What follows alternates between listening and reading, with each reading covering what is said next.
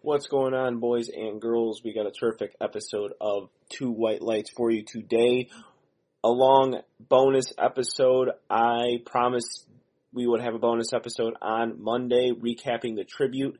And with recapping the tribute, we have not only Frank Daddy, Brandon Franklin, Mr. Eat Ass Gain Mass on the show giving us a terrific interview. To no surprise, Brandon Franklin is an awesome dude, awesome powerlifter. Really entertaining interview with him. We also have Two White Lights unofficial correspondent Matt Wallace recapping the tribute as well. So here's what you're going to do in this episode. Split it up into two episodes because that's essentially what it is. When we're done with the interview with Brandon Franklin, I highly suggest saving the other segment, recapping the tribute with Matt Wallace for another time because it's a lot to take in, and it was two really good conversations with two really good powerlifters. So, a really great bonus episode for you guys. But also, before we get into that, I want to talk to you guys about Rivalus. Go on rivalus.net. Get 15% off of branched-chain amino acids, creatine, protein, pre-workout, you name it. Use promo code Angelo15. Get 15% off. Also, visit Two White Lights store. Get a Shit Was Light shirt. Get a Two White Lights t-shirt as well. And also, like, follow, subscribe, leave a 5-star review, a rating on iTunes as well because we're on Spotify and iTunes now. And here is an extra episode of Two White Lights.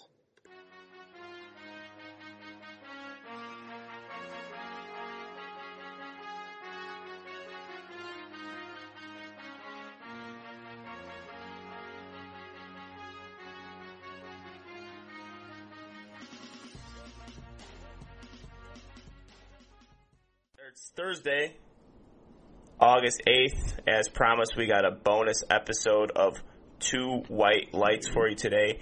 And with me, over the phone, world-class powerlifter. His hair doesn't move, but the toothpick does. Mr. Eat Ass, Gain Mass. There's no I in team, but Trent in strength. Frank Daddy, Brandon Franklin. How you doing, dude? I'm doing good, man. How are you? I'm good right now. You're actually in the same state as me, but you're south for me, and I'm north in Lisle, Illinois right now. So it's good to have you on, man. Absolutely. I'm glad to be on. It's exciting. I love doing some podcasts and talking a little bit of shit, having a good time. That's what it's all about. Yeah, speaking of shit talking, we're going to get that right. I'm going to get this right off my chest immediately. You once claimed that you have the best hair in powerlifting. Now, when you said that, were you not aware of my existence, or were you just, like, high off of hallucinogen drugs? Both. Okay. Well, that makes sense the first part. Like if you didn't know my existence, that makes sense. Right. So I feel like I've been around a lot longer, so I'm like an OG with that. Okay. I think you still have to work your way up a little bit, man. So, but the thing is, hair is hair. Work your way up. But hair is hair. I think, like, that's like a complete genetic thing, and I don't know, I might put it to a vote one day. You do have a beautiful head of hair, though. I would run my fingers through it if I saw it. What's up? I think the hair sets it off. I think something I've always kind of focused on to kind of, like, set me apart, so it's always been something I've put my attention to. Yeah, and the funny thing is that I kind of used to be you at a point in my life because I used to have a toothpick in randomly. Because I always used to walk around with a toothpick, and then my job told me to not have it anymore, and then I had to take it, and then I had to just like, all right, well, I'm going to dump that. And, yeah, and hair gel, toothpicks. Not the facial hair, though. I always had, like, a baby's ass in my face.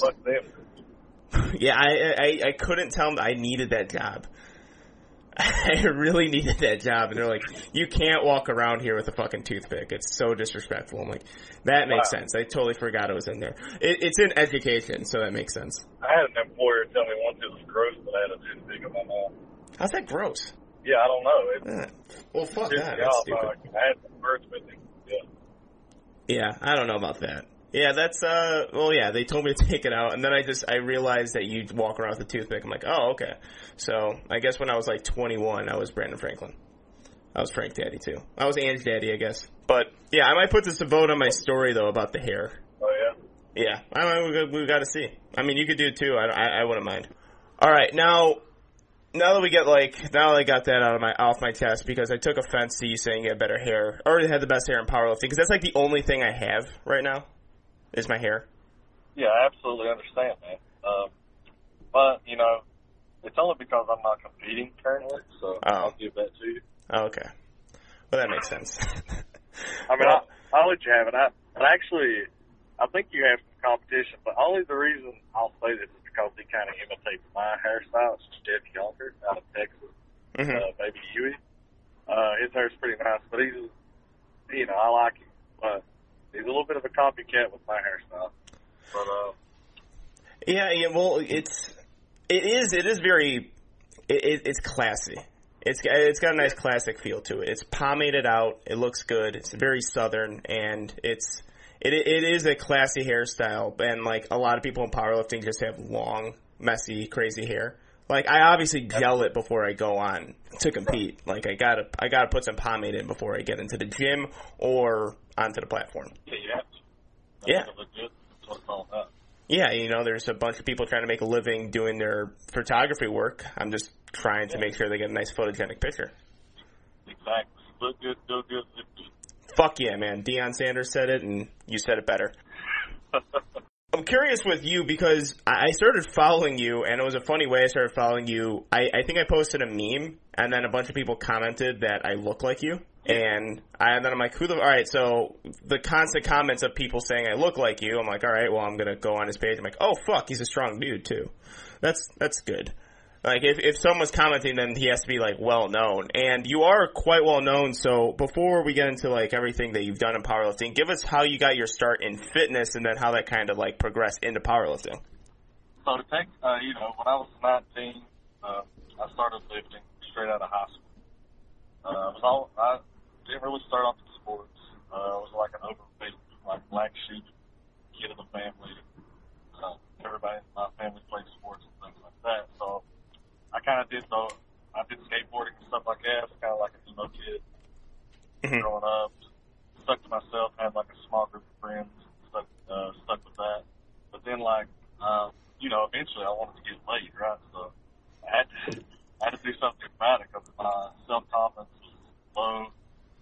And started working out right out of high school because nothing else was working. I was like, well, I have to make a change or I'm never going to be happy with myself. Even if I've got to change myself just a little bit. So I started lifting. And the first gym I went to, there was a retired powerlifter. He was only in his 30s. He was super intense, super strong. I'd done a couple IPF championships before. And at the time, I didn't realize the importance of that, but I just know you're strong. So he taught me that intensity. So, straight out the gate, I was learning how to be a fierce lifter. And I feel like a lot of lifters don't get that now, but I'm definitely appreciative of it. So he taught me a lot. And then, he had a coach that actually taught the local football team. He was a 65-year-old man. His name was Carl Hughes. And he was actually a retired IPF world champion as well in single fly back in the 70s and 80s. And so I decided to go over there after a few months.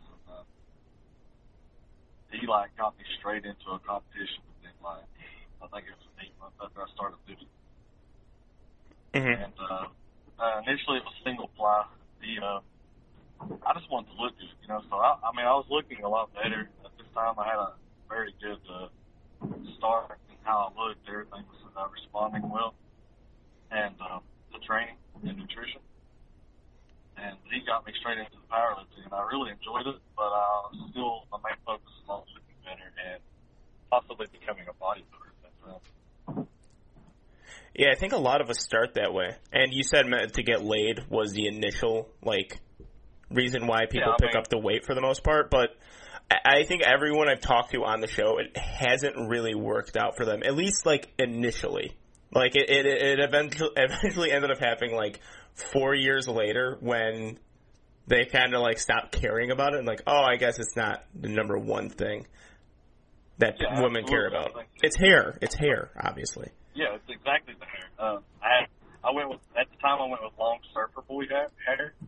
And I saw that. You have a very nice glow up. Thank you. Yeah. I've just been hitting on you for like this entire interview for 7 minutes now. It's all right. Okay. Yeah, you're probably used to it. Yeah, it makes my dick hurt. All right. Well, that's good. Well, I got to keep you occupied while you're driving. Yeah, absolutely. Yeah. I'm actually going to see my girl right now to get laid, so I'm very excited about it. It's been 2 weeks. Just to let everybody know. 2 weeks. All right. Yeah, two full weeks since I last saw her. Yeah, that's because you're at the tribute, correct? Correct. All right. So yeah, and what I've noticed about kind of at least like the personality on Instagram or what I've seen through social media and all that kind of stuff, and throughout the brand too. You know, I mentioned Eat Ass Gain Mass, no I in team, but Trend and Strength at the beginning of the show. It feels like people kind of neglect the fact that you are in fact a world-class elite powerlifter, and is that due to kind of your other ventures in powerlifting, or is it due to people care about kind of the personality side, not exactly the lifting side? That's actually a pretty damn good question. I think about that a lot. Thank you very much. Yeah, it's actually very. So we'll start with, I think the persona that I put on is, it's all me. I mean, I put it out there for people to see online. I mean, I can obviously avoid doing that, but I think that would show the actual fake side. Mm-hmm. I definitely put out what I'm actually about. I may enhance it a little bit just because I'm on there so much, but I think people I think the business side of things, especially when I come out with the Eat Ass Gain Mass logo, and that really took off. I still sell at least a couple of shirts every day. Yeah, I see a lot of those types of shirts at any powerlifting gym or any meet. There's going to be someone just with a shirt like that. It's kind of like Barstool. It reminds me of Barstool Sports and how like they're seen at sporting events and they're kind of that like rogue industry. Like that's what it reminds me in powerlifting. Like that Eat Ass Gain Mass and all those other shirts are kind of like the rogue brand, not like the literal rogue brand, like the punk rock band. Like the habitual line crosser in powerlifting. Yeah, habitual line stepper. I don't care to do that. That's something I enjoy doing. But I think mostly it's where I got hurt. It's been a while. Mm-hmm. And it's kind of like died off. I mean, obviously the numbers are increasing drastically every year. Mm-hmm. I'm getting passed up by a lot of people. That's something I have to deal with. That's something every competitor has to deal with when they get hurt. Mm-hmm. Especially when it's been as severe as mine. And basically, I did that, and I knew the severity of my injuries, so I got into the business side of things, and I think that's what people's gotten used to. I've had people message me and say, you're pretty. I'll post recent videos of me training, which is rare because I'm just not that proud of it. But I'll post the video from time to time, and people's like, man, you should compete. You're actually pretty strong instead of just selling stuff. And I'm like, I used to be a little bit stronger.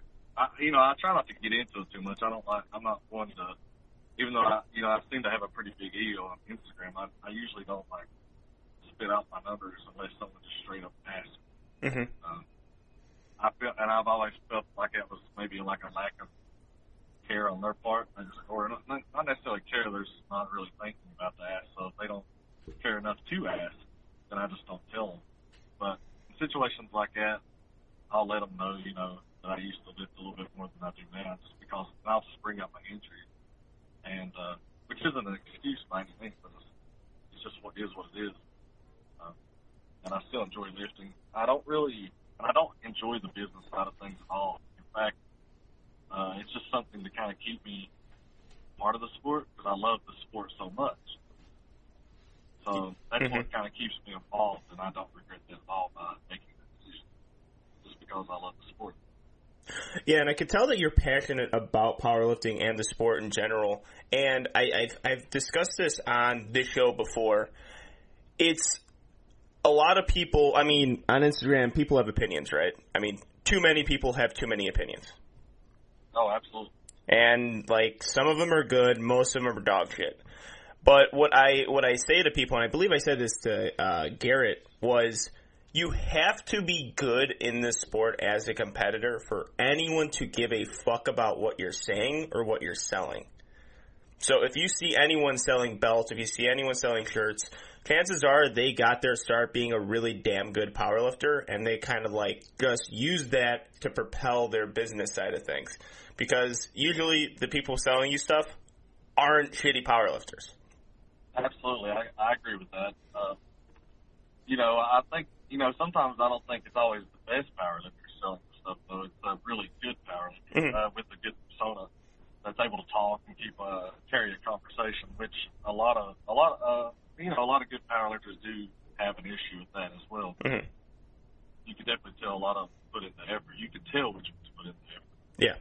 Oh, absolutely. And it's like, it was the old school kind of thing. It's like, just do the lifting, let your lifting do the talking, and just be a competitor. And it's like, well, you don't really need to do that. We could have fun in the sport in different ways. And with the advent of social media, people are having fun with it. But you can also monetize that. But I think certain people get that label a little bit too much. And I talked about it with Dylan Brage. He was on the show, Garrett Fear, where like they have this label of being either cocky, arrogant, and I don't think those people are either of those things, but they got that label, and it clouds from the fact that, one, they're actually really intelligent, and two, really good at the sport. Oh, yeah, absolutely. A great amount of confidence. Some people are standoffish, so you don't know what they've had to deal with as a competitor coming into it, as far as like the hate they get on Instagram or social media in general. Yeah. So some people just are a little bit more standoffish than others, so they may seem cocky or arrogant to certain people. They want their circle small because, the trust issues. I can understand. Absolutely. All right, so mentioned at the beginning of the show, you attended the tribute, and first, what's your connection with Pioneer, and second, how did you just enjoy the tribute? Because looking at footage, that looks like a badass meet. Yeah, absolutely. The connection with Pioneer is basically I met Matt that runs Pioneer in 2015 at the Arnold Classic. But I got a belt from him after seeing Eric Lillibridge have it made by him earlier that year.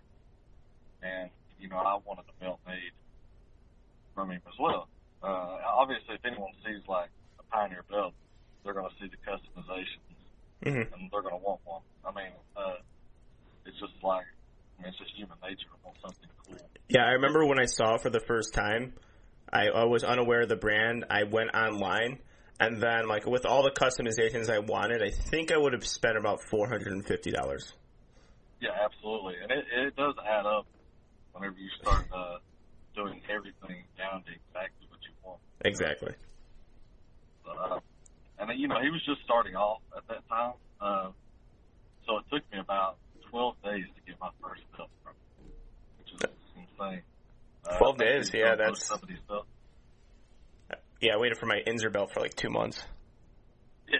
I mean, the lead time with the Pioneer belt's much more substantial now than it was then, just because the demand is way higher. I mean, he had one sewing machine. I think he did most of the embroidery himself. But it's still, I think now they keep it around 4 to 6 weeks for a fully customized belt if nothing goes wrong, which is it's pretty great compared to some Inzer belts. But still, I've heard a plain black or red belt still taking up to a couple months. Yeah. Yeah, I got a white belt. It took 2 months. Yeah, I mean, Inzer, they're an OG company. They've been around a long time. But they did, we'll throw it out there, they did message Pioneer early on for him to make their belt. Ooh. Okay. And he don't throw that out there, but since I definitely like to cross the line a little bit, I definitely am that person to let people know a couple things. Yeah. Such as that. Yeah, and if you're gonna break any news, just do it on our show. We could always use those ratings and those subscriptions. We gotta surpass the broadcast somehow. They're pretty good. I was on there. Yeah, I know. Well, Yeah, I was listening to a little bit before I came here. oh, really? Yeah. We just need a little more weed to be good. We need a little more marijuana and we'll be great. Yeah, well, dude, I'm a USAPL guy, man. I can't be talking about drugs, even though I do, and I'm probably gonna get kicked out of the federation. Yeah, just for having me on here. Pretty much. I mean, yeah. You'll just have a 6-month ban, so you'll be good. Oh yeah, 6. I mean, just as long as it's after nationals, I'll be fine. Like, you could ban me after nationals. It's cool. Yeah. I I noticed that's what a lot of USAPL guys do. They don't really care too much as long as they can make it to nationals. Oh yeah, the nationals, and then if you're good enough, IPF Worlds. But once you win that, it's like, well, it's not real. It's not much more to accomplish in the sport when IPF Worlds and maybe go to other money meets. So, and speaking of that, it happened. Best example of that is Hack. Hack won IPF Worlds, and then he's like, well, I'm going to go start making money. And I'm going to go start in those other federations. Yeah, that's exactly who I was about to bring up, just because he's such a great example in so many ways. Yeah, so how did you enjoy the tribute? I enjoyed it a little bit too much. Partied a little bit too much all weekend, but it was a great. As far as so the tribute, it was amazing. Normally I'll talk a lot of shit about the USBA just because I feel like they don't get enough credit for the amount of shit they need talked about. Just because I'll go into that later, but Bobby that runs Texas USBA did great. I've heard bad things about him, but I've seen nothing but good so far. Mm-hmm. I don't deal with him on a regular basis, but he did a great job on the tribute meet. All the competitors seemed to do well. I don't think there was any major injuries at any point. Mm-hmm. They had a great crew of spotters that they hired to come in, professionals that are trained. Yeah, and they work on it. So I was definitely happy about that. The judging seemed pretty consistent for the most part, and it was a great location. Only thing I complain about, I hate going to the same place twice when I go out of town. It's just like I'm wasting my money to go. Like essentially, if I was a competitor, I'm going to have to use vacation time to go to the same place over and over. So I would like to see maybe at least move to a different town, even if it's state of Texas, just to kind of see a different area. I feel like I could utilize my time and still get like a small vacation. Because I know some of these competitors have families. They have to burn these days up. Yeah. They like to stay a couple of days after. So I feel like that's the only flaw I think really I have about any competition really is when they stay stagnant at the same place each year. Yeah, I would like for them to usually I always compare it to the Super Bowl. Have it in a different state and a cool-ass state every single year, or a cool-ass city every single year, and, again, going to the same place over and over again won't exactly be worth it for some lifters. I know for a fact that I've been lured into competition just based on this city alone, and lured out of competition, and, kind of pushed away from a competition because of the city. And I think that's why, because a lot of people, I've had a lot of big competitions. Raw Unity was a big one. And I never got to do it. Mm-hmm. It sucks. But the meet promoter actually messaged me the next year, and she was like, "Why is no one signing up?" And they had to stop it because nobody was wanting to sign up anymore. Mm-hmm. And I'm like, it's because you're having a Florida every year. I mean, you have to change things up. And I believe that. And every year since then, because it's been a while, I see the same exact thing happen to other competitions. They come out, they boom. And then things just change because they have it there year after year. So then another competition comes out and it's in a different location, and it kind of explodes. I don't think it's necessarily that it's just new, but it's in a new location. It's fresh all around. Mm-hmm. Yeah, I've seen it before, and also they have to understand who their customer base is, because I've seen this with APF and WPC before, where a lot of the APF lifters are they don't a lot of the younger people don't have a lot of money. So if you're gonna make if you're gonna make a meet in I don't know, Dublin or something, or across the pond, or even south, it's we're gonna do it in Orlando this year. A lot of the kids are gonna be like, well, I can't go, man. I don't have that money. I'm not gonna save up for just one meet. Have it a little bit closer by. If it's a Midwestern kind of federation. Have it somewhere cool in the Midwest. Switch around the towns in the Midwest, but then like going way, way out, it's impossible for some lifters to even make that travel. Oh yeah, absolutely. But it comes down to the fact that we decide to do this on our own terms. Mm-hmm. I guess maybe that's the way a lot of people see it as well. Yeah. But of course, they got to make money and kind of cater to the lifters, because that's how they're making the money and able to put on the meets. Yeah. So it's a win-lose for everybody in a way, just in a situation like that. Yeah, absolutely. So, attending the tribute, what was your favorite moment there? Ooh. And you could list off. Don't give me one. Oh, I'm definitely going to give you some of my favorites. Fuck yeah. Kevin Oak smashing 8:39 like an opener for the world record 2:42, and hitting the new world record of demolishing Larry Whittles, which I'm happy about. If anyone does with him, one of my least favorite. Absolutely. And John Hack, obviously, I think is amazing. I think he was like maybe the number one focus on a lot of people going in, rightfully so. Cody Blasnick, who hit the first 181 2K total on the Rat Day, the day before, which was totally impressive and, unexpected. I know, and he goes to a lot of meets and he wins. He's won the Open in his class many times. He's won a lot of meets and more dominating than a lot of people. He's just quiet. Very nice family man. Went out to eat with him last year after he won the tribute, and him and his wife are great people from what I gathered. Definitely a deserving guy, and I would love to see him and John Hack go head-to-head in whatever fashion, 181 or 198 would be amazing, because I know they both cut a little bit, I believe. So that would be good. When I saw Hack on the platform, I was like, oh shit, that's what 181 pounds is supposed to look like. Yeah. Because I look at myself, I'm like, well, I am not 181 pounds. I am way fucking smaller than that. And then I see a bunch of other people. It's like, holy shit, but he is big. I saw him in person once at the cage, and I just noticed, I did not know he was that big. Yeah, I think it shows more in person than it does possibly in pictures. Yeah. And a lot of people don't understand how he gets to 181. And honestly, I talked to him by the pool and shit like that over the weekend.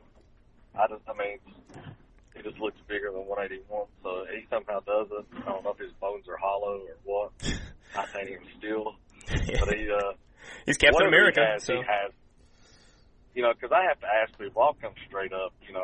I try to break the ice with people, and then I'll ask them, what the fuck do you take? I'm just straight up, but I definitely got to have a nice conversation with him, because I'm interested in how athletes, especially when they switch from different organizations like the USAPL and IPF, and then they come over and maybe start supplementing. So I'm always interested in how that works, especially when someone's pretty fucking strong to begin with. And I started, and I'll go ahead and say it, I started juicing it right when I was about to turn 27. Okay. And that was from 19, I was 19 and I started late at 26 years old. So I took a while. I did natty bodybuilding during that time. I kind of wanted to get my natty pro card. I had goals with how much weight I lifted. And when I did powerlifting at that time, then once I lost bodybuilding the last time in 2012, that was my decision maker. I made the decision right then to switch over to powerlifting and also start supplementing, because during the bodybuilding I learned all about my nutrition and training. So all I had left was to change. In powerlifting, I was always just good at. I wouldn't train too hard for it. I was pretty good at it naturally. So that's what made me switch over. Is that I wanted to fulfill my potential in strength. Yeah, and you know what? We're actually going to talk about this more, because we're going to break down the tribute in the later portions of the show. But I think with the people being drawn to Hack was because he had that IPF USAPL background, and he kind of built a name over there, being easily the best in those two federations for a long time. And I'm gonna propose this question to you: is do you see that being the trend now in powerlifting? Are people sort of funneling out of those natty federations and then going to meets like the Tribute, going to meets like Boss of Bosses, the U.S. Open, hopping on maybe gear, maybe not, but using that so, one, they could have higher numbers, and two, make a little bit more money? So, in my opinion on that, I believe kind of in like a much greater than what I kind of did. I realized my potential, so I feel like that's exactly what's happening, is that they're realizing that they have a substantial amount of potential. Mm-hmm. And obviously supplementing is going to enhance you in some way, depending on how much you don't know until you really get into it. So, yeah, I think they realize their potential. They're dominating. I'm not sure if anyone ever cheated that cheats in IPF or USAPL. If they don't and they have that potential, and I believe a lot of people just have great natural potential. Yeah. Everyone's just different. And I believe a lot of people actually tell the truth. They pass their test, and then they decide to start supplementing, and they come over to obviously expand their name even more and win more money and win titles. Mm-hmm. Build their legacy, because at the end of the day, no one's going to ask. They're going to ask what you lifted. Obviously you're going to get some asshole and ask what you used, but I think they're more curious. Yeah. Because I think maybe they're wanting to get that way as well. They just don't understand the importance of nutrition, training, and obviously genetics. But they're interested. It makes them interested. Yeah, absolutely. They're just narrow-minded, and they think drugs are the secret to success. But. Well, yeah, and I think in the circles of powerlifting, I guess it wouldn't be a small circle. I think it would be a larger circle. Is the people who do use, at least from other powerlifters, have a tremendous amount of respect, and it's like the pinnacle of powerlifting. Because if you look at all the most well-known names, they're all guys who've tested or who've competed in non-tested federations. And so I've had this analogy on the show before. It's like Major League Baseball, but we have a steroid Major League Baseball, and that league was more prestigious than the other natural drug-tested Major League Baseball. So I do see it becoming a trend, and specifically with IPF and USAPL lifters, because once you win those competitions, that's really it. Like you've done everything you need to accomplish with that federation. Now you go to USPA or other federations where you get 24-hour weigh-ins. That's going to be huge for especially a guy like Hack. Yeah. You got those specialty bars that's really going to help certain people's deadlifts. I think the trend might become do USAPL early, win your world titles, create that fan base with those natural kids. Because the people who are really into raw natty lifters are 19 through 25-year-olds. Yeah, absolutely. And if you look at the demographic of this show and even on my Instagram page, that's who follow me. Which, by the way, love you guys' support, but that's who follow. It's 17 through 25-year-old guys, for the most part, 99% guys. And you create that fan base there, but once you start accomplishing more, then go to USPA. Wouldn't it be amazing if Ray Williams did a USPA competition? Oh, yeah. All those guys, at a point, Russ Orhe, he goes USPA. That would be great. I was excited when Dennis Cornelius did the Open. No. Who? Dennis Cornelius. Oh, yeah, for sure. Yeah. That was exciting to me. Yeah, and and then also with these type of meets, because I was just, of course, living vicariously through Instagram, just being at the Tribute, and just looking at all the footage going on of just, it's a smaller meet. There's not a ton of lifters going. It's not a massive, USAPL Raw Nats. There's going to be a shit ton of lifters there. 25 weight class. This meet is relatively small, and I think the draw of those smaller kind of select meets with elite level powerlifters are way more appealing to the audience. Yeah, so I think there was around 30 to 35 competitors on both days. Mm-hmm. So and they did a very good job at keeping a good pace, but they also spaced it out very well and not an extreme amount of time where people were sitting around bored either. Mm-hmm. So yeah. So that was pretty good. You was able to keep your attention on the actual lifters themselves too. Yeah. Yeah, and I think those meets are I think better for the sport because one, powerlifting is not a great spectator sport, but the way to make it become a spectator sport is have less lifters. If you have less lifters who are much better lifters, then you'll be entertained for at least like 70% of the day, not just 30% or 20%, because that's what ends up happening at Raw Nationals. Yeah. I mean, I've watched Raw Nationals once, the big event. I've been to USPA Nationals twice, and a lot of nationals in general, just in most organizations over the years. And it just really become like it seems like a money gimmick to me. Too many competitors. To qualify it's a little bit easier than you should. Especially nowadays, there's a lot of talent. Not that everyone is not a great lifter or a good lifter that competes there. I just feel like it's a little bit spaced out. There's too many competitors to keep up with. You can't build a name. I know Steve Dennison was talking about at the USBA Nationals about how there's a lot of money being found into keeping actual elite lifters from competing at USBA Nationals and IPO Worlds. Mm-hmm. And they seem to have a little bit of a problem with that because, you're getting good lifters at these competitions, but they're all waiting for the money piece. Yeah. But I can understand what he's saying, but at the same time, USBA Nationals was built up. I mean, there were some good competitors there. I mean, I wasn't really shocked by anybody except maybe like one or two guys, and that was on that heavier day.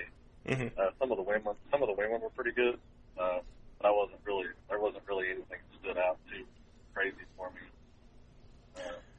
And maybe that's the reason, but I mean, you had 4 days, and I think there was almost 400 competitors in total, and everyone's paying an entry fee, and then the cash prize overall is like $6,000 for like a split best lifter award. Mm-hmm. It's really no wonder no one goes.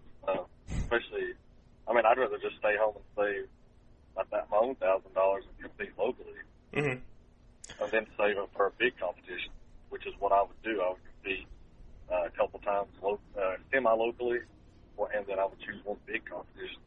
Yeah. That's how I would do it. Yeah, it's typically how I split up things too. It's, one big competition and one local competition. That's 2 or 3 meets a year, and that's kind of how I split it up. 1, to save money, and 2, just to, challenge myself a little bit. Yeah, I mean, I like the semi-local meets. I mean, I would always travel probably maybe 4 or 5 hours, just maybe to the next state over or something like that.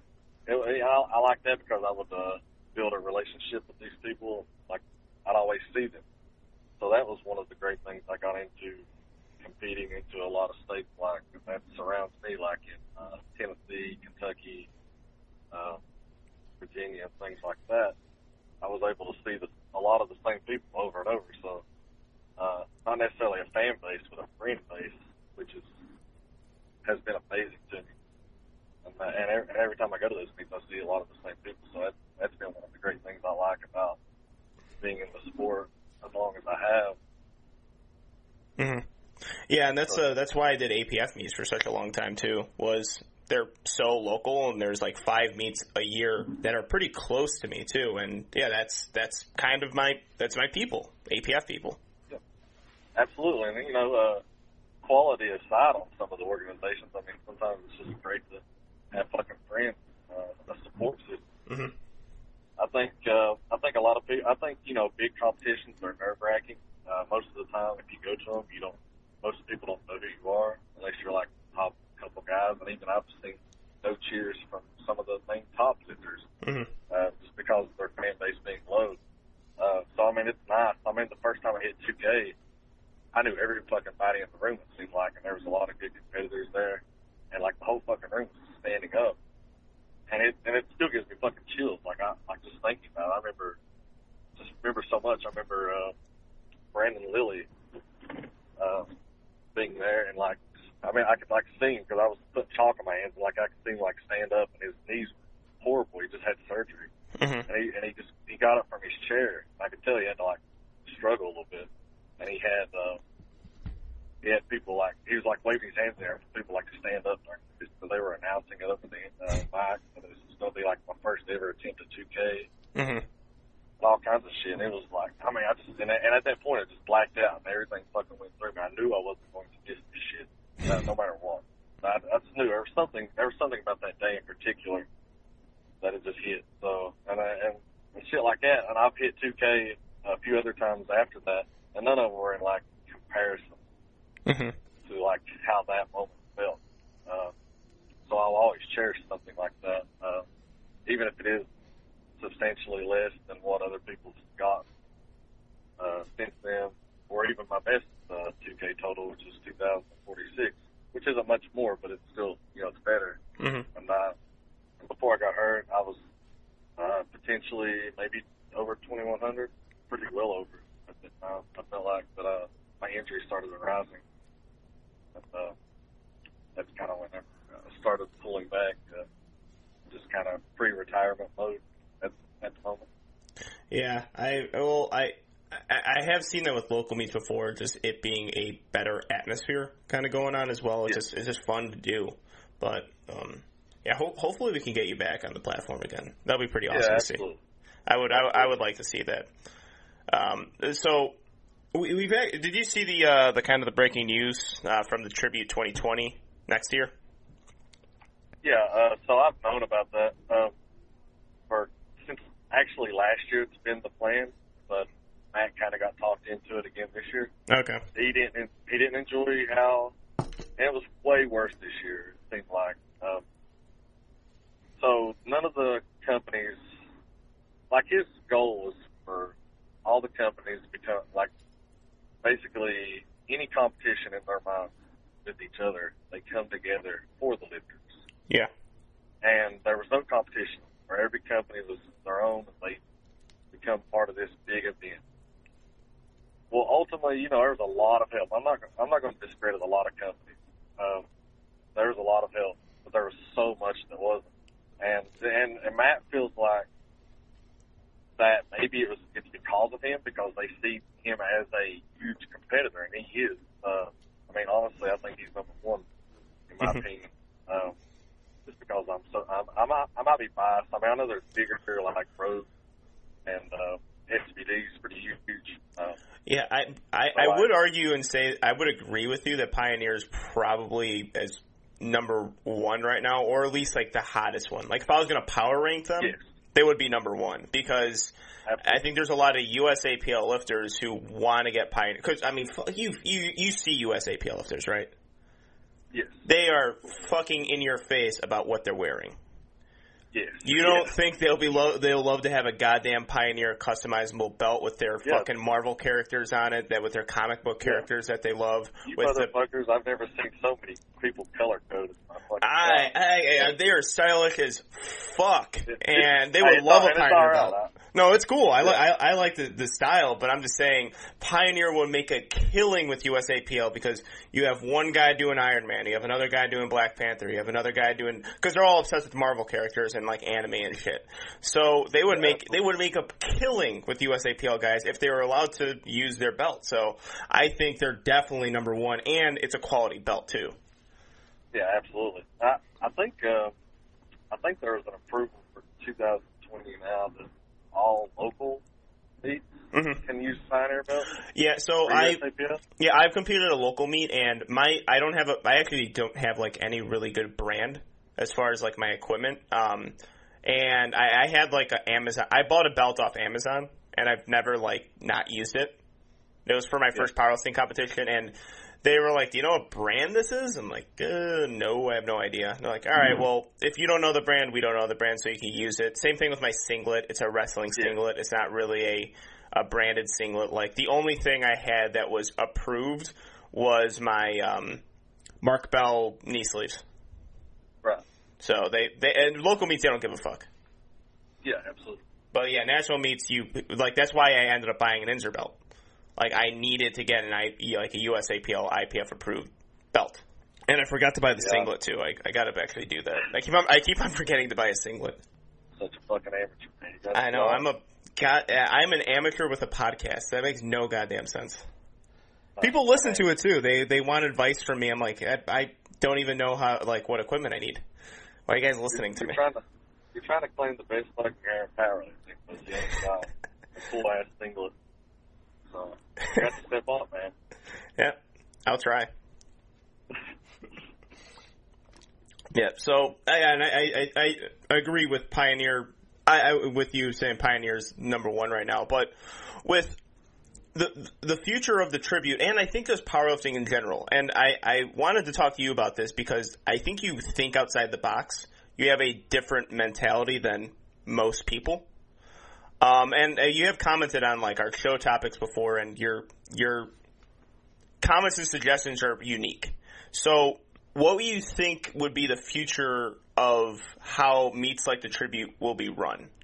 Or how would you like to see them run? It's a tricky subject because I like the OG way of the sport. I like loud music. Talk, ammonia, cussing, no fucks given. I don't like politically correct. I think that's where it's going. I think the more popular it is, the more fucking pansies that come into the sport. And I actually just made this post on Matt's post earlier, so I'm shouting it out there. So I think it brings in a lot of pansies, people that's not really intense. I mentioned earlier that as soon as I started lifting, I met the guy at my gym, and he taught me how to be fucking intense.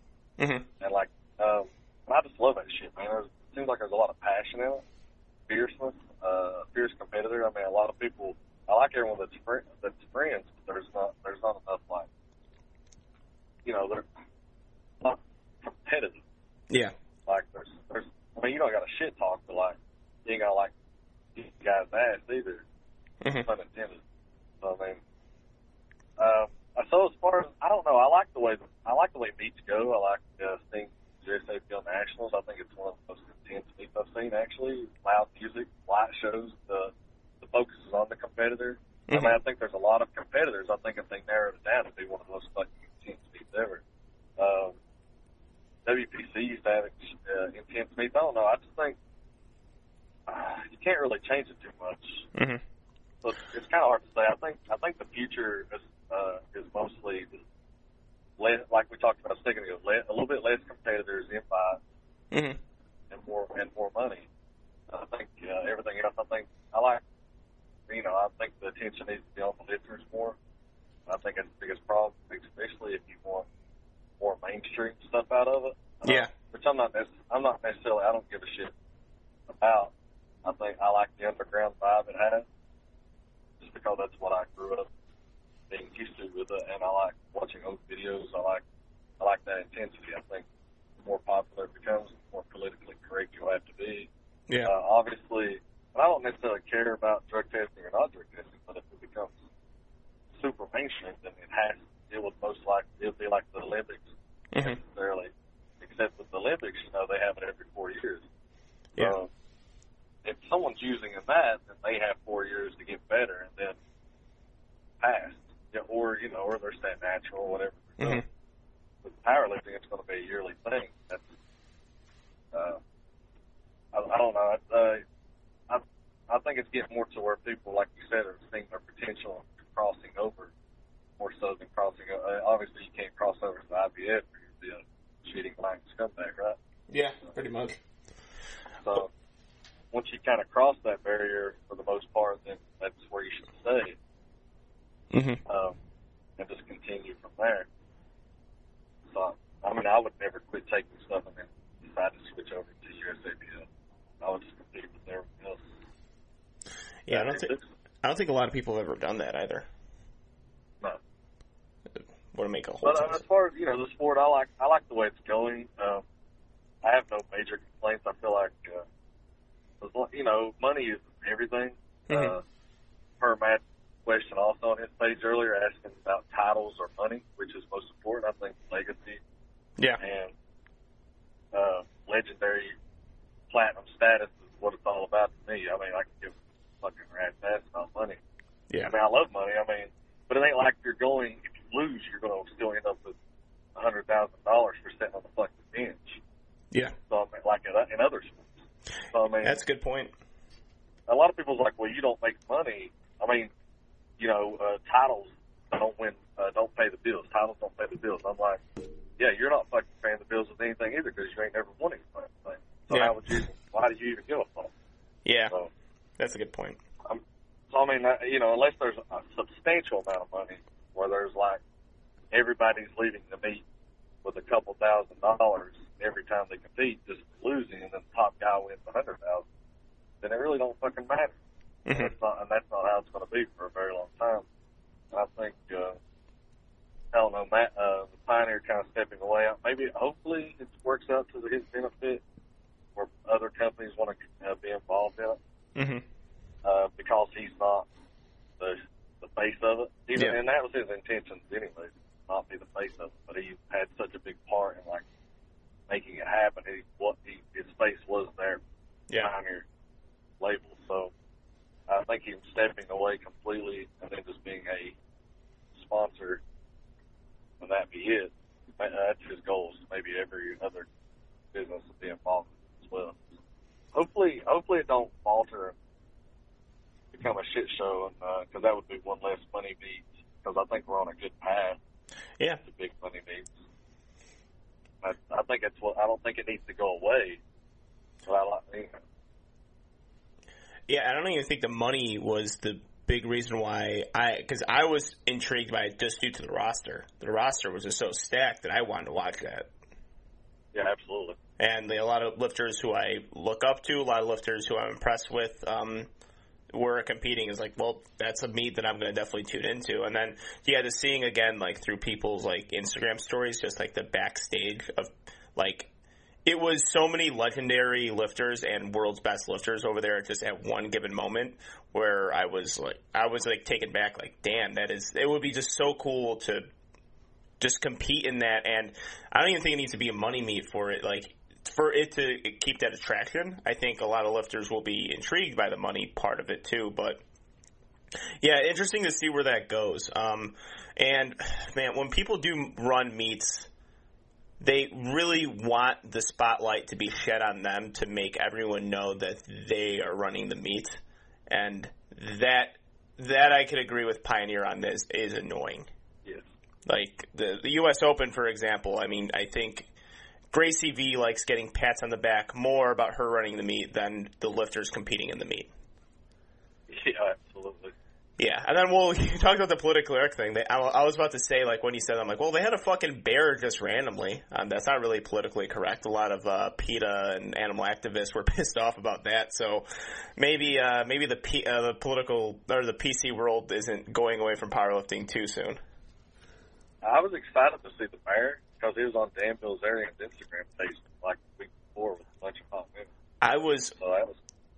Well, do you think they were going to be, like, the hot women were going to be attached to the bear or something, or? No, I mean, the bear was famous. I mean, he was friends with Dan Bilzerian. Oh, yeah, so, okay. No. Oh, so I had to mention the women, you know. Of course. But when they kept on posting the bear at the U.S. Open, I didn't get it. I thought it was something else. And then I'm like, oh, there's a fucking bear there. And I still didn't understand. I'm like, why is there a bear there? I just don't understand the bear. It was a head scratcher for sure. If you're going to have like a attraction, I don't think a bear is the best way to do it. There's other ways to have people being interested in the meet. But speaking of that, and I thought it was Brandon Allen back there for a second, but I was quickly mistaken. Yeah, well, once you saw a bong wasn't by the bear, you knew it wasn't Brandon Allen. It's like there's no joints by that bear. It's not Brandon. So, here's something that I always found interesting, and I wonder why powerlifting doesn't have this currently, and more of this. Spectacles, spectacle lifts, spectacle events, and I've noticed this. The Arnold. the Arnold has the animal cage. And in my opinion, the animal cage gets more attraction than the 4 meets that are going on within the Arnold. People really, really like seeing the spectacle. They like seeing that type of attraction. Do you see powerlifting do more of that just year-round? Why can't the animal cage be yearly? Why can't it be monthly? Why can't it be, every 3 months? Why can't it just be a different thing? Like 5 lifters go and show up. 5 lifters just deadlift. 5 lifters just try to out-squat each other. And I think that would probably be a little bit more entertaining for the viewers and also put a massive, awesome spotlight on the lifters just saying, hey, lift some fucking weight and see if you can outlift each other literally. I like the way you put that. I could see it like it would be maybe hard to plan out, but you could even do it at a gym. You can make like kind of an intense. I mean, it doesn't have to be in Orlando. It doesn't have to be in Tampa. It doesn't have to be in. It doesn't have to be in San Diego. It could be in other places. But I always wondered why. You see this animal cage. You see how cool it is. You see all the who's who of powerlifting go in there, and some of the most entertaining lifts you'll ever see are in the cage. Why can't that be just a more an event-worthy thing where it kind of replaces a meet? As far as sponsorships go too, I think that'll be good. Yeah, absolutely. I mean, it's definitely a thought. Yeah. I like the idea of it. Yeah, when I was thinking of just the future of the sport, I always wondered why we don't see more of that. Because the Tribute, U.S. Open, all these great meets are smaller, and they're a little bit more, they're unique because they're small. They're unique because the world's best are there. If you just make a meet with 2 people, like kind of how mixed martial arts goes, boxing goes, because those are like athlete-driven sports, I think more people will be attracted to that type of competition. Yeah, absolutely. So, yeah, it's always one thing I like to kind of bounce off people. And again, you strike me as a person who thinks outside the box. Absolutely, I tried to. Yeah. And speaking of thinking outside the box, we're going to play one of our favorite games on Two White Lights, Fuck, Marry, Kill. And someone DM'd me, he's like, why don't you title Fuck, Marry, Kill 2 white lights, 1 red light? Because that is really fucking lame. And I'm sorry to the person who DM'd me this, that I'm shitting on your idea. But I get the creativity of it. I get we're called 2 white lights. But Fuck, Marry, Kill is a game that we just have to play. I'm sorry if you don't like me saying it, but we got to play this game. Oh, yes. All right. So we're going to start off easy, and then progressively get it gets a little bit more difficult. All right. So I want to let everyone know I got my dick out, my gun out. Okay. And a wedding ring out. So. Yes. And I've been naked this entire interview. He can't see me because we're on the phone, not over FaceTime. So. Fuck. I wish I had an iPhone right now. I know, man. That was the biggest disappointment in this interview because I'm like, well, at least I get to look at Frank Daddy. Fuck. But we'll just redo the whole fucking thing. Yeah. We're gonna have you on again sometime for sure. Hopefully in person. Yeah. So. All right. Yeah, especially now that I'm come to Illinois and getting laid a lot with my girl. Yeah. Yeah, for sure. Oh, I mean, don't rule it out twice if you come see me. Zing. Oh, I won't. All right. I won't. All right. All right. So, fuck, marry, kill, squat, bench, deadlift. Kill, bench, marry, squat. Fuck it. All right, that's a common one. That's a common one. I think I still would marry deadlift. Yeah, it's tough, but I was just better at squatting. Okay. So it's hotter.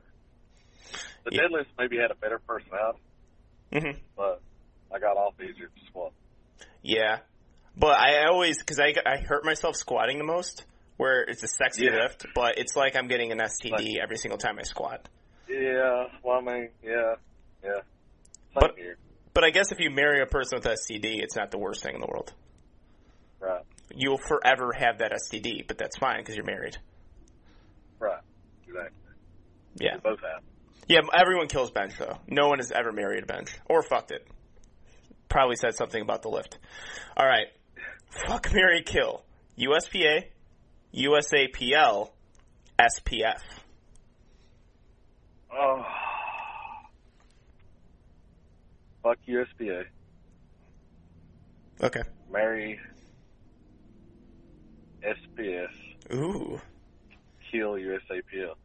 All right. So why are you marrying SPF? I don't know. The owner is an asshole, and I like him. So he's attractive. He's got that. He don't go too deep, but he's got the confidence and attitude. Okay. But, So you're marrying this person based on just attributes. Oh yeah. All right. Well, I like that. So fucking USPA though. Not good enough to put a ring on it. No. Marry SPF. Okay. All right. Well, that's a win for SPF. Yeah. Most people kill USAPL. Yeah. I think. Well, I've said that I would fuck USAPL only because they're like a pain in the ass girlfriend who complains too much, but they have sexy meats. Like they have an attraction to them that keeps you coming in. So and a drug tested. So at least it's clean. Yeah, absolutely. That's a big one. All right. Third, FMK. Elvis Presley, Frank Daddy Choker Wraps, or Pomade? Damn, dude, you did this shit on purpose. No shit, I did it on purpose. I told you it was going to get progressively harder as we go. We can't give you fucking softballs the entire time. Fuck. But by the way, before we start, I really like the fact that you like Elvis. Yes. I love Elvis Presley. I went to Graceland when I was like 10 years old. One of the best vacations of my life. Absolutely. Yeah, big Elvis Presley fan. And I got into a massive argument with my girlfriend because I said Beyonce is overrated and Elvis is the greatest performer of all time. And we probably didn't talk for like 5 days. So we got Elvis, the Chokers, and what? Pomade. Okay. Let's go ahead and...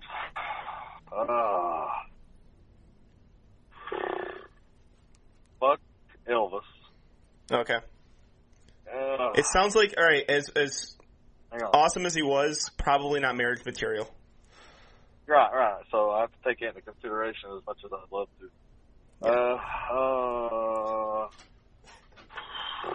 Kill the Chokers. Ooh. Marry Pomade. I respect that. I have to because, like I said, I don't like the business side of things. Mm-hmm. So made it a little bit easier once that clicked in my head. Yeah, I mean that you sided on the air of love, and I like that, and it's very admirable of you. Very important. Made me sweat. What's that? That made me sweat. I told you they're going to get more difficult as we go on. I just can't ask you about squat bench deadlift the entire time. But yeah, Elvis. Lisa Marie Presley was his wife, right? Yeah. Okay. Yeah, it sounded like she did not have a great time in the marriage. So no. Definitely.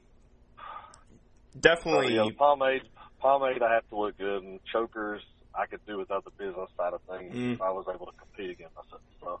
All right. That's a very good point. Or how about we replace the toothpick? So Elvis toothpick pomade. Because the toothpick is, I mean, you can't have food in your mouth like all the time, right? Yeah, I know, but it's got to be a fashion statement, like Razor Ramon. Yeah, but I could maybe get some gum or something, or brush my teeth. Is it an oral fixation? What is it? Is it an oral fixation, the toothpick? Or is it just like you've had it, and then you just like, oh, I'm not going to get rid of it? Yeah, it's something like that, and then at the same time, my uncle always used to do it, and he kind of always thought it was cool. He was just, I always liked him, and he had passed away a couple years ago. Okay. And I'd always remembered that, and I just kind of do it from time to time. And then once I'd done it a couple times, I'd always need one. It's like then it became like a slight addiction. Like I needed something in my hands, like a fidget spinner. But then the toothpick, it came that way with the toothpick. And then I had it in there so much, I started lifting with it in, and then people just caught onto that, and I was squatting. Next thing you know, I'm squatting 850 pounds with a toothpick in my mouth. That's like it's given. So that's kind of how that came to be. Okay. Yeah, well, all right, I won't make you choose between that now because it sounded like you were really struggling with the other one. I don't want to make you choose between your children again. Thank you. Yeah, no problem. All right, next one. This might be actually a little bit problematic now. Choker wraps, jigsaw drill, Pioneer belt. Fuck, marry, kill. Marry Pioneer belt. Okay. Kill. What was the jigsaw and what? Choker wrap? Yeah, the choker wraps. Okay, I'll marry the Pioneer belts, fuck the wraps, and kill the jigsaw. Which is interesting because a jigsaw drill definitely looks like a sex toy. Yeah. When I saw when I went on rp10.com, I just plugged. Yeah. When I went on rp10.com, I looked at the jigsaw drill. I'm like, well, that definitely looks like a sex toy. Just the different attachments onto it. I'm like, it looks like a sex toy. Right. Yeah, and it's made a great sex toy from time to time. But, yeah, I'm assuming bachelor parties have that just lying around somewhere. Right. Yeah. Especially going with like bodybuilders and powerlifters. I think it's like, oh, what can we use as props? Oh, jigsaw drill would work. Yeah, absolutely. Well, if you're ever gonna, I go to the party with the jigsaw, so okay, we don't have to look for it. Yeah, well, we always need that guy with you, like right. the guy who comes supplied. But I think at a point, like all the other power drill companies, like DeWalt and like Milwaukee, they got to start advertising on that side of it. 70% of the time, it's used on construction sites, but the other 30, it's used during bachelor parties. Yes. So I think that's a big marketing opportunity that they're missing out on. I agree 100%. All right, fuck, marry, kill, and this last one, depending on how you answer, I might not even air this episode. No, I'm fucking with you. Massonomics, Broadcast, 2 white lights. Fuck you, dude. Damn. Alright, so I'm gonna marry you. Fuck yeah. Alright. Garrett said he would fuck us, which is nice still. It's nice to be cared about. I mean, if we're married, we're gonna slide it in eventually. Well, hopefully. Jesus. Really fuck, dude. And by the way, I do really like Massonomics and Broadcast. Yeah, I do too.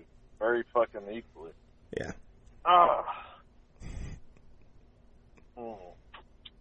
I mean, I guess you could fuck them before you kill them. If that makes anything better. Yeah. I'll kill the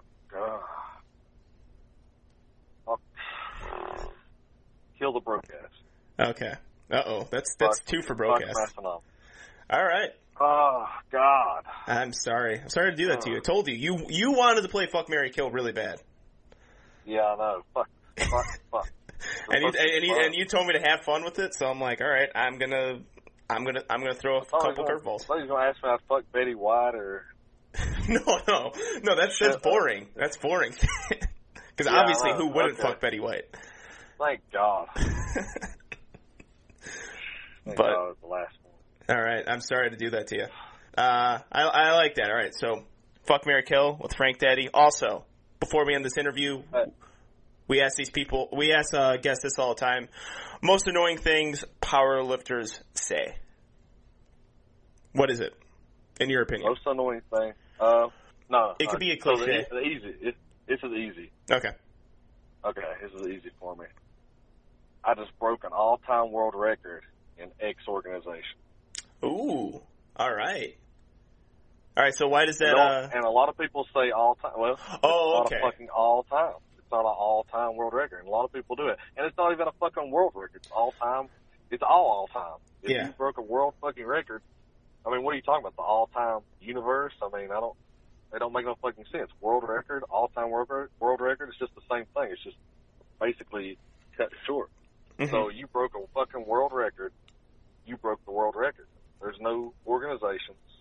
That's a fucking figment of our imagination. It's a number that you hit the fucking most in your weight class. Mm-hmm. I mean, obviously, I'll go into the point real quick, just short.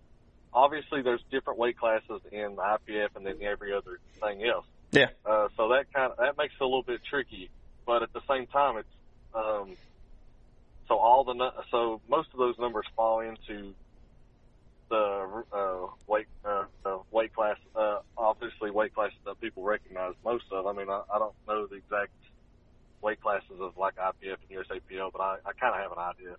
So they, like, you have the 205 weight class, so that technically falls into the 220s and everything else. So if you broke the world record in the 205 weight class in IPF, then you have, to me, the 220 world record. But I mean, it gets tricky. So I mean, at the same time, but there's so many people I go to meets and they're like, I broke, or they'll put on their Instagram after they leave a meet and they're like, you broke the all-time world record in the RPS. Who the fuck you did? You broke the organization record. And I fucking hate that. You're discrediting someone that squatted 300 pounds more than that put in the fucking work. Mm-hmm. So besides the trickiness of like the different style of weight classes there, then for the most part I stick with that. Then obviously people saying depth will be there meet day. Mm-hmm. Today wasn't my day, or I'll get that lift next time. Well, you don't fucking know. There ain't nothing set in stone. You may fucking die whenever you leave out of the venue. Yeah, a lot of that, and Joe Sullivan said something very similar, with like wasn't the meet I expected, but a lot, you only see that on Instagram, and the only reason why they're posting that is so that they can get their comments up with like their friends saying, oh, don't worry dude, you get it next time, it's like you'll come back a bigger animal or whatever, and it's like, you said that just to get that little like social pat on the back from other people. Like that's the only reason why he did it. But the all-time world record one is an interesting one because this does happen, and I also, because I was kind of thrown for a loop for it, because I'm like, well, there's nothing wrong with breaking federation world records, but when people don't specify when they broke that federation's world record. Yeah. When they're like, I'm a world record holder. I'm like, no, please specify when you say that, because I broke an AAPF national record my very first meet, and guess what? That is not that good of a deadlift. What I broke, the record I broke was not a very good deadlift. It was 611 pounds. That is child's play. It's your ladder. You're climbing a ladder. Yeah. And it's good to focus on your state, national, I mean, anything. I mean, the next state over, whatever. I mean, you got to climb the ladder to success. You can't always stay at the bottom. And then but at the same time, you need to, I think a lot of people just ignore it. It's not the fact that they necessarily say it, but it's what you said. They don't acknowledge it. And I think, and sometimes I think they even do acknowledge it, and they still do the shit. And that's what pisses me off, is they even know that they didn't have the biggest number in the 242 weight class or whatever. So I think a lot of people still put it, even though they know they don't have the real world record. Yeah.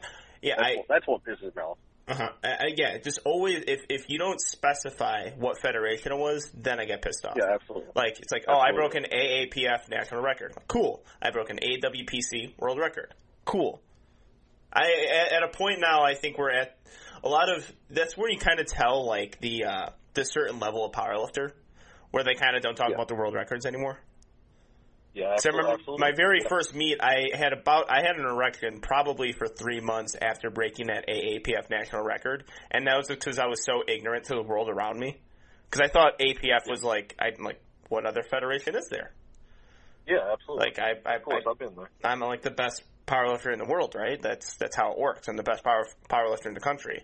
And then when I got more involved in the sport, it was like, oh shit, I'm not even close. Yeah. So. All right.